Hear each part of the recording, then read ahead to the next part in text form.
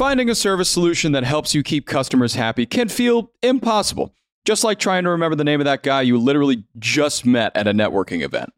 HubSpot's all-new Service Hub can help, with the service solution part at least. It brings service and success together on one powerful platform, with an AI-powered help desk and chatbot to handle your frontline tickets, so you can scale support and drive retention and revenue. Visit HubSpot.com/service to learn more. Howdy, folks. It's Tuesday, August 2nd. I'm Jacob Cohen here with Rob Litterst, and this is the Hustle Daily Show.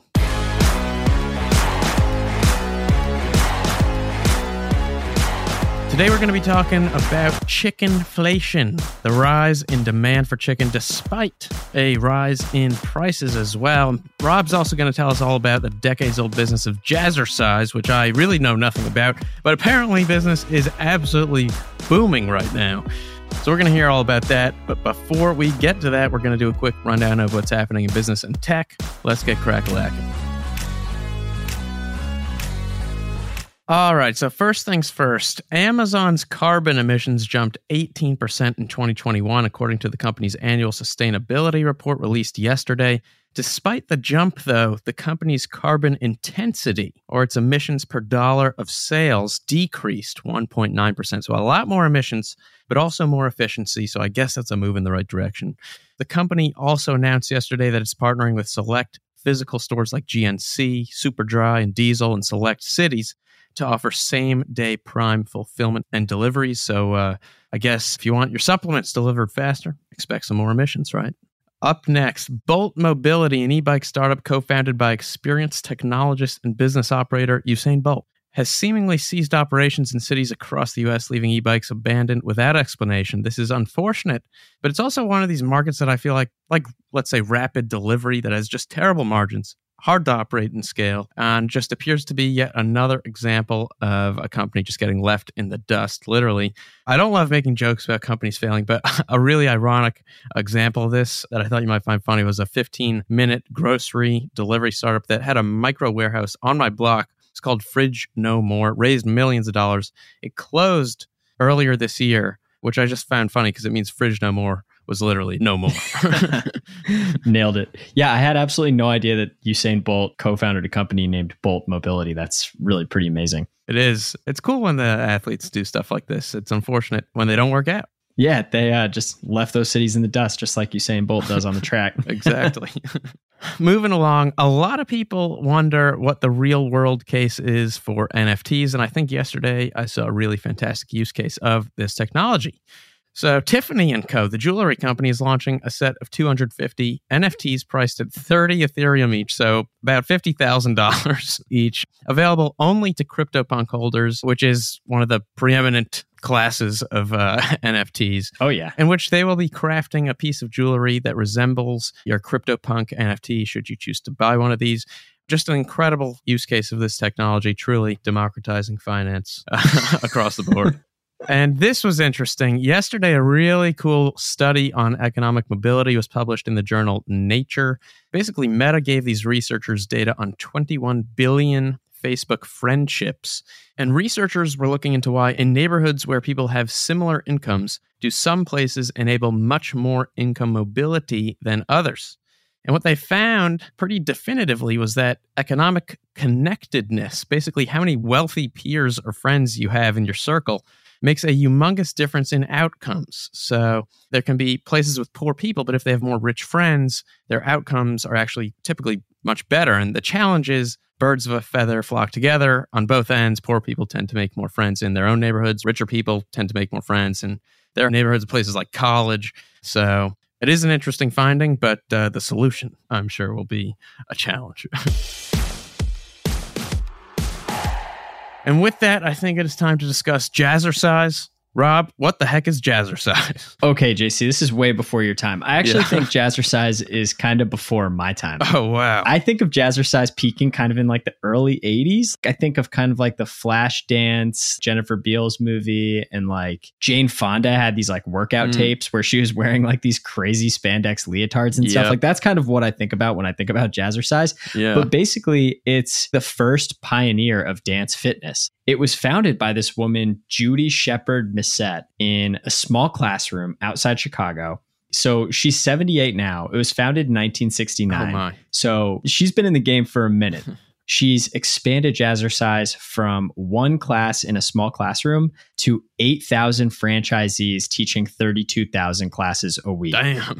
Yeah. And I mean, that business has gotten really serious. So they pulled in $73 million in revenue in 2021, which is nothing to sneeze at. That's a lot of money for a fitness company. Judy has a bunch of reasons why she thinks that they've been able to stay relevant over all this time and kind of go through all of these different fitness fads and workouts and diets and remain relevant. Because as you can imagine, like, it's really hard to stay relevant in fitness with the way that people kind of like change their habits and change what they're trying to do. Another thing every day. Yeah, exactly.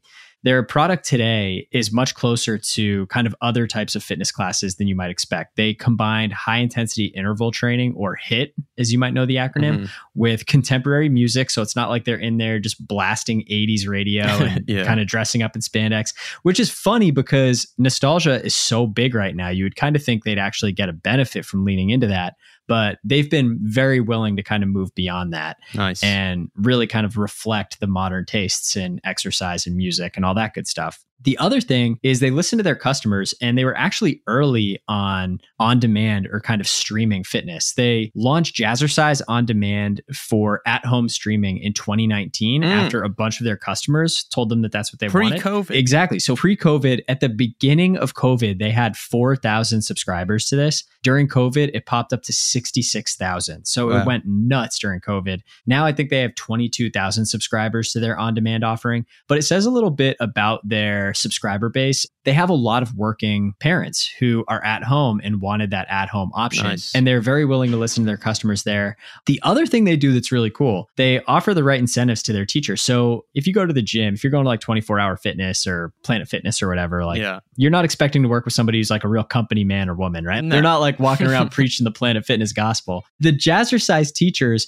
get franchise equity. Very nice. So Jazzercise offers them equity in their own franchise. So what's the future looking like for this kind of company? That's a really good question. I think the future is probably going to look a lot like the past, though a lot more crowded, a lot more competition. Because Jazzercise has been successful, they've created a lot of competitors in the dance fitness space. So there's Zumba, which has gotten super, super popular. There's dance yoga, dance Pilates, dance bar, like whatever you want to think of. There's a dance variation to it. Yeah. But ultimately, Judy Shepard-Missette isn't really worried about any of that. She's in her 7th decade in the fitness game, which is so crazy. Yeah. And when asked about how Jazzercise would kind of continue to thrive or continue to grow, she basically said, we're survivalists. So she knows that they can just make it by sticking to their guns and doing what they've been doing all along. That's very cool. Learn something new. Okay, so enough about spandex and neon leotards, JC. What have you been getting into? What I'm looking at is the price of chicken. Yes. And the demand of chicken. So Americans in the second quarter of 2022 spent $2.4 billion buying 678 million breaded chicken sandwiches. That is insane. It is insane. It's 20 million more than in the first quarter. And all I could think about was the cumulative heartburn that was created by that. So much honey mustard. So much honey mustard. But basically, chicken is in insane demand right now, partially due to inflation. During inflationary times, a lot of times chicken grows in demand because beef normally comes just out of range. Totally. For a lot of people's pocketbooks. Chicken's a cheaper meat. Yeah, that's one reason. And the brands are taking advantage of that, as they should. KFC, Wendy's, and Burger King have all dropped tens of millions of dollars on chicken sandwich TV ads already in 2022. Chicken companies across the board are doing well. Pilgrim's Pride, which is the second largest poultry producer by volume, its shares are up 40% in the last year or so. A bright spot in a market, yeah. Yeah, a bright spot. Invest in the chicken producers. And this is all happening as prices are going up. So across the board, fast food spots upped their breaded chicken sandwich prices by 5% year over year in June on average. Popeyes, for example, increased the price of its chicken sandwich this year from $3.99 to $4.49, which I thought was significant, mostly because of just the change in the first digit, right? The 3 to 4. That's a big thing, even if it's just 50 cents or so. Oh, yeah. But to be honest, one of the best things I saw about this was a chicken sandwich advertisement from Bojangles in April. They offered a $10 gas card to anyone who bought a chicken family meal.